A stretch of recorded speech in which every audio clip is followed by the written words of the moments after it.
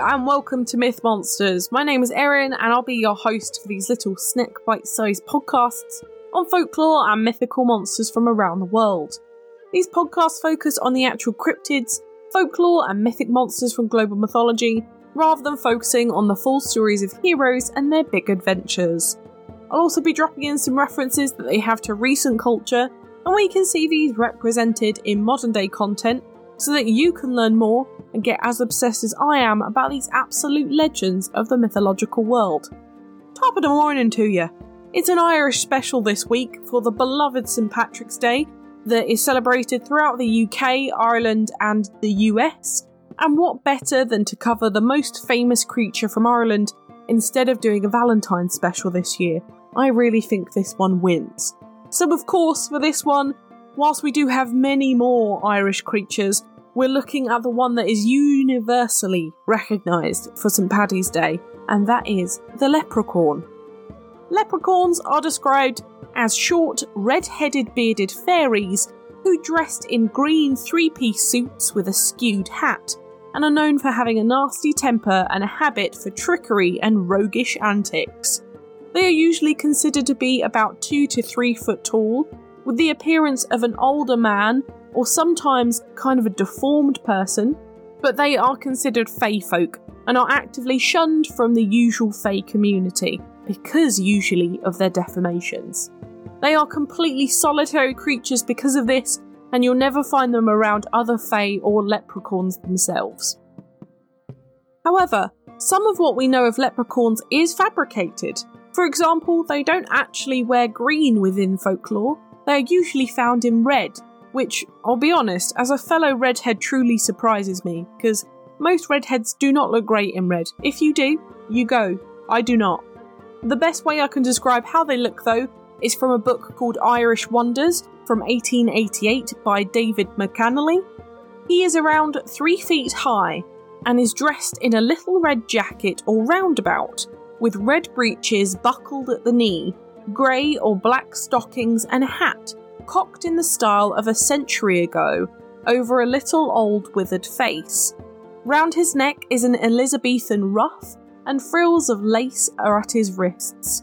On the wild west coast, where the Atlantic winds bring an almost constant rain, he dispenses with ruff and frills and wears a frieze overcoat over his pretty red suit, so that, unless on the lookout for the cocked hat, ye might pass a leprechaun on the road and never know it's himself that's in it at all. We actually only know that they are wearing green to link back to their native Ireland, and very often are linked with St Patrick's Day, including dressing up as them, but the red suit is more traditional, but not as celebrated anymore because of this link to St Patrick's, and I'll get more into St Paddy and leprechaun relations later on. Leprechauns are exclusively male. There has never been a reported female leprechaun, and that is all linked to their fae heritage. Leprechauns are apparently the children of fairies who reject their children based on their deformities, and therefore live very solitary lives. It's not known how they reproduce, but we assume that they are just a collective bunch of rejected kids. Of course, we can totally see this in myths around fairies too, much like changelings for example, and there are theories that there could be a female equivalent, which would be the banshee, usually another Irish monster who are exclusively female, and these are the sort of male equivalents, but this hasn't been proven anywhere that I can find explicitly. They do have a usage within their communities though, and that is shoemaking or being cobblers, a not so lucrative line of work, but a very wholesome one. However, they will only do this for the fae and not for humans. The biggest thing though that they are known for is money, and mostly harbouring gold like tiny, tiny dragons. The myth is that they're more obsessed with the idea of having this wealth and this gold, rather than being avid spenders. Apparently they can't spend the gold at all, and they hide all of this gold at the pot at the end of the rainbow to avoid anyone getting their hands on it, because they are constantly interchanging. Every leprechaun has a pot of gold, so there is a chance for every rainbow to have one there too. However, when you do find their pot of gold, you are more likely to find that this gold will disappear after about a day of having it, meaning your greedy adventure would amount to pretty much naught. This trick is apparently meant to make you feel like you were greedy and to pay a price of your greed in having it all stripped away from you.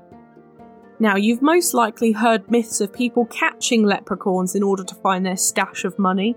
However, if you do catch one, they'll often bargain with you and give you 3 wishes for their release. These spells will very often backfire, as the leprechaun is also super stingy when it comes to giving out magic, leading to terrible mishaps and accidents when humans get involved. If you do manage to help a leprechaun though, or free one from a trap, it will bless you with good luck and fortune, which is where the saying "the luck of the Irish" comes from. Is there anything though about leprechauns being violent? I swear I've seen a Warwick Davies series somewhere. No, that is just the Leprechaun film series. They are pretty grumpy and solitary, as I said, but they are not apparently violent, even if the Hollywood movies convince you otherwise. But unfortunately, much like fairies, it can sometimes end up that their magic can go a bit too far, and they can end up, say, kidnapping children or causing an accidental death. Saying that though, leprechauns do just want to play tricks, and they're a bit of a rogue with a penchant for justice for greedy people, and I think that's really what they symbolise.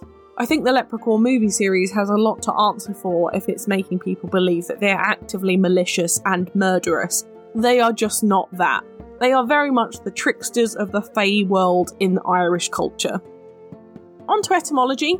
Now, this one has a few roots, but it comes from the Gaelic language, the original language of Scotland and Ireland, but also one of the Celtic languages. So it was actually spoken throughout all of the British Isles, France and Belgium back in the day too. The most common is that leprechaun comes from the Irish Gaelic leprechaun, which means pygmy or sprite, but it can sometimes come from the Irish lucrapan, which comes from the root words of lu, meaning small, and corp, meaning body, which of course comes from the Latin for body, corpus. There are also reports of it coming from Leithbrugan, which means half-brogue or shoemaker. A brogue is a type of shoe, and obviously this all links them to their cobbler profession. Their history, though, is much more interesting than this, mainly because it's slightly all over the place. Leprechauns go back to at least the 8th century, or around 700 AD, and these started with tales of water spirits called Lucapan, which you might recognise from the etymology. These spirits arose with the normal household fairies, and lived in cellars of the Celts living there, usually drinking all of the alcohol they had available. This folktale that started it all is still going around, and it's called the Saga of Fergus MacLeity. It's said that Fergus, the King of Ulster, falls asleep by the beach after travelling a great distance. He wakes up to find 3 Lucapan trying to drag him into their undersea lair. When they get him into the water, the cold wakes him up, and he manages to capture all of them, but releases them after he was promised his 3 wishes. One of the wishes is to be able to breathe underwater, but the king didn't know that the power did not work in a certain loch, called Loch Brodrage.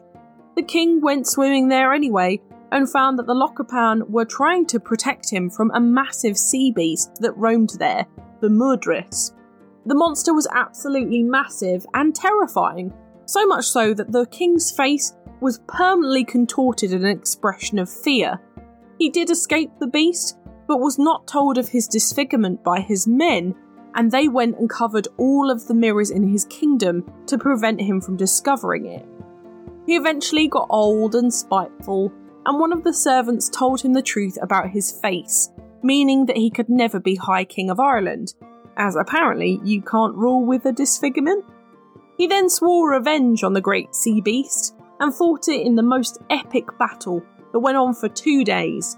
Once he had slaughtered the beast, the loch was red with blood. Although he had used up so much energy, and he was himself an old man, that he actually died shortly after the battle himself. But it's a great story, with actually the origin leprechauns being a minor character here, but a really crucial one to this story.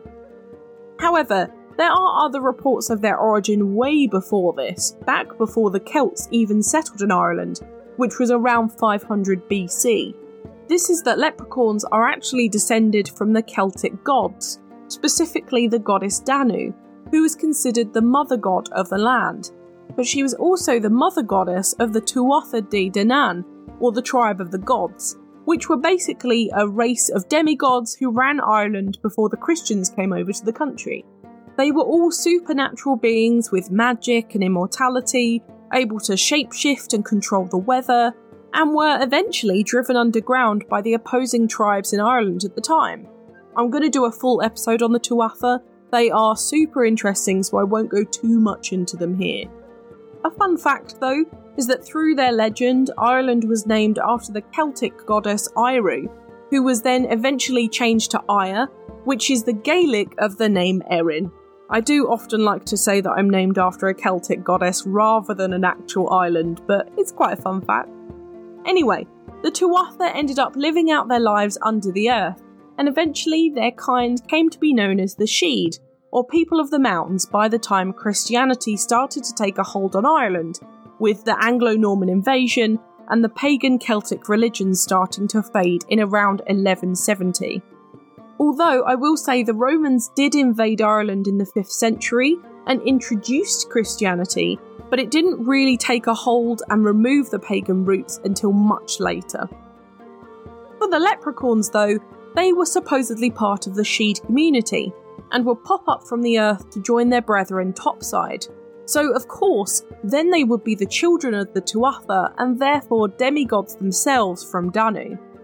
There is another theory though, which again is quite godly, but it's that they are descendants of the Irish deity Lugh, the god of the sun and the arts, who after the introduction of Christianity was demoted to a cobbler called Lugh Cremain, apparently the first ever leprechaun, and all of them are descended from him. After all this though, you might be wondering how the leprechaun actually got attached to St. Paddy's Day overall. I know that I am.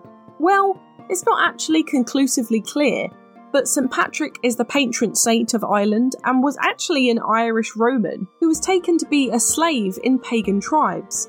During this time, he found God and then attempted to convert the pagan Irish, which is most often referred to as driving out the snakes. But there have never been any snakes in Ireland, so what they're actually referring to is the mass conversion of pagans to Christianity. He did not get rid of any actual snakes. Well, sorry, how do leprechauns come into this? Well, leprechauns were actually changed culturally from their red outfits to their green ones, which we talked about earlier, which we now know was to celebrate their connection with Ireland. St. Patrick was always known for wearing green, and of course there is green in the Irish flag. However, St. Patrick's Day is on the 17th of March every year, and is typically associated with good luck, good deeds and drinking, all of which leprechauns are also known for. So, to be honest, they've just kind of been popped together for convenience. There's not much else to it. There have been loads of sightings throughout history of leprechauns, but the most recent and famous is that in 1989, a pub landlord in Ireland heard screams from a well and found the remains of a leprechaun, including its full outfit, which is now on display in his pub. The town of Carlingford in County Louth, where it's based, has an annual leprechaun hunt every single year, where they just go basically Easter hunting for plastic leprechauns. And in fact, the leprechaun is a protected species under EU law, under the European Habitats Directive. In the same Carlingford, there is a big sign stating that 236 leprechauns are protected and can live there undisturbed, all done by a local lobbyist.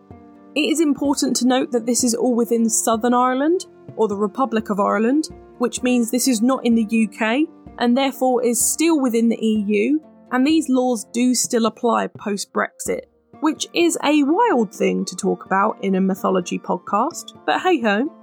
Going across the pond, the US love the leprechaun. They are famously the mascot of the Lucky Charms cereal, and they're also the mascot of the Notre Dame football team if you are based in the US. Also, the only official leprechaun colony is in Portland, Oregon, where someone planted a bush in a former street lamp hole and called it the world's tiniest park, and then started writing stories about the leprechauns who lived there in their local paper. It is an actual official park and even has a miniature swimming pool. There is a theory that Walt Disney created the idea of the leprechaun, as it's believed that he was responsible for bringing leprechauns to the US for his movie Darby O'Gill back in the 1960s, and told the tale of St. Patrick and the leprechauns. However, I will say and completely debunk this myth, Disney has Irish heritage and researched them in Ireland before the movie was written. He actually came over to Ireland. So I think we can safely say he did not invent them. But sure, he might have helped bring them over to the mainstream in the US, alongside all of the Irish immigrants. There is a nod to leprechauns in Disneyland based on the Little Man of Disneyland book, where a leprechaun called Patrick was living on the Disney property before Disney, and he has a little tree root house at the entrance of the Indiana Jones ride within the California Disneyland park, which you can still go and see. Highly recommend. It's very cute. My last real life fact is that there is a genetic birth disorder called leprechaunism, or otherwise known as Donahue syndrome, which is incredibly rare, but it's a resistance to insulin which makes the babies irregularly small, have pointed ears, wide-spaced and bulging eyes, alongside with really thick patches of skin and enlarged genitalia. There are only 50 cases reported in all medical literature, and is most common in females, but the condition is actually called this because it gives the child these elf-like features. Unfortunately, there is no cure, and life expectancy is very, very short for these children, with a death expected within a year of life. But in happier parts of this creature's background, we also can't gloss over their link to the Fae of Ireland, which is really heavily leaned on within their folklore and throughout the Gaelic-speaking countries. The leprechaun is a favourite within Irish mythology, but you can see them perfectly alongside atypical fairies, fauns and other friendly fae folk that we know and love throughout the British Isles. They do apparently have a mythical cousin, the Leprechaun, which are really similar to leprechauns and are considered the night versions of these fae. They have the same look and characteristics, but after a long day's work, they'll all empty the local cellars and ride wild animals whilst completely off their head drunk. In contrast to this, of course, we can also see the scary ones like Kelpies, Barguests, Dalahans and Banshees alongside these monsters too. And I really do like the whole British fairy thing. We really do all come together on this, and it's certainly something that we'll cover more in the future too, and that I really look forward to bringing to you. But now on to modern media. There is quite a few in this one, so I hope you are ready for this. Obvious one here is the Leprechaun film series, which is pretty famous, but I'll kind of take it away. For art, there's really not that much for traditional stuff this week, which might surprise you, but have a look at A Leprechaun Counts as Gold from around 1900 with no artist attached for an older drawing, which I think is weird, but you can find that just by Google searching, or again, independent stuff is always the way to go. In movies, we have, of course, the Leprechaun movie series, all 8 of them, The Luck of the Irish, Austin Powers, International Man of Mystery, Darby O'Gill and the Little People, Behind the Waterfall, Leaping Leprechauns and Muppets Most Wanted. For TV, we have Moonlighting, Wizards of Waverly Place, Bewitched, The Twilight Zone, Bonanza, American Gods, Magical Legend of the Leprechaun, Aquabat Super Show, Honey I Shrunk the Kids, Buffy the Vampire Slayer, Mighty Morphin Power Rangers, Voyage to the Bottom of the Sea, Live and Kicking, South Park, Looney Tunes, The Simpsons, Wishfart, Martin Mystery, Winx Club, Johnny Bravo, Moville Mysteries, The Littles, Fairly Odd Parents, DuckTales, Mucha Lucha, Extreme Ghostbusters, Inspector Gadget, The Smurfs, Monsters vs. Aliens, Popeye, Lucky, Teen Titans Go, Woody Woodpecker, The Leprechaun's Christmas Gold, American Dragon Jake Long, and Jackie Chan Adventures. In video games, we have ones such as Warlord's Battlecry, Leprechaun 1982, Rogue, Nightmare Busters, Age of Wonders, DC Universe Online, Heroes of Might and Magic, Extreme Ghostbusters, Lep's World, NetHack, Shining the Holy Ark, Tales of Middle-earth, Splunky 2, Chronicle Keepers, The Dreaming Garden, Gems of War, Death Spank, Shin Megami Tensei Devil Summoner, Scribblenauts Unlimited, King's Quest, Earthworm Jim 3D, and Bugs Bunny Crazy Castle 4. My book recommendation this week is The Truth About Leprechauns by Dr. Robert Curran for a really great look into leprechauns themselves. I used this massively for my research this week, so I really recommend this one. Or for a more general look at Celtic mythology, have a look at the Mammoth Book of Celtic Myths and Legends by Peter Beresford Ellis. But now it's time for Do I Think They Existed? I'm honestly not sure about this one. I know that sounds really odd for me, but hear me out. This monster is so iconic, and I feel to say no would be a seriously quick decision. I think the idea of fairies, especially in this part of the world where they are so ingrained into our folklore and culture, is quite compelling.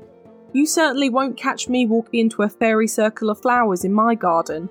If anything, the best thing, it's bad luck.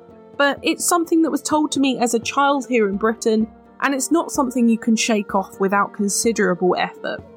Leprechauns are a more rascally type of fairy though, but I think the media has a big part to play in making these monsters a lot more common than we might believe. I think we have this to blame for the link to St. Patrick's, and why we're even covering this monster as a St. Patrick's Day special. I think they'd be pretty secretive about their existence, and they try their hardest to not ever be found by another human if seen by one before, much like the history of other fae. I'll be honest, I've been compared to a leprechaun many times over the years. Due to the red hair and green eyes, it doesn't help that my name's Erin, and I was born the day before St. Patrick's Day with minimal Irish heritage, so I've always hated this monster for a long part of my life, but it's always fun to try and get to understand them in a more deep dive kind of way. But what do you think? Did the leprechauns roam the fields of Ireland? Let me know on Twitter, I would love to know what you think. A super interesting and popular monster this week. I'm so glad we got to cover this one. I hope you have a fantastic Paddy's Day if you do celebrate it. I will personally be at Colchester Zoo looking at anteaters all day, and then possibly having a cheeky Guinness to finish it all off. So I'm off now for the next 2 weeks. It's the annual March break, which I know is a weird time to take it, but it's the podcast anniversary on the 25th of March, so I do like to take a little break for this. It's also my birthday on the 16th, and I don't have another one of these until September. However, when we come back on the 30th of March, we are heading over to Eastern Europe, and most specifically Romania, for the terrifying Strigoi. As always with vampiric monsters, let's keep those turtlenecks on when we come back on the 30th of March for this terrifying being. For now though, thank you so much for listening. It's been an absolute pleasure. If you enjoyed this podcast, please give it a rating on the service you are listening on. I've got the Twitter for any questions or suggestions on what monsters to cover next, and I'd really love to hear from you. The social media handles for TikTok, YouTube and Instagram are Myth Monsters Podcast, and the Twitter is Myth Monsters Pod. But all of our content can always be found at mythmonsters.co.uk, and you can find us on Good Pods, Buy Me a Coffee and Patreon if you want to help me fund the podcast too.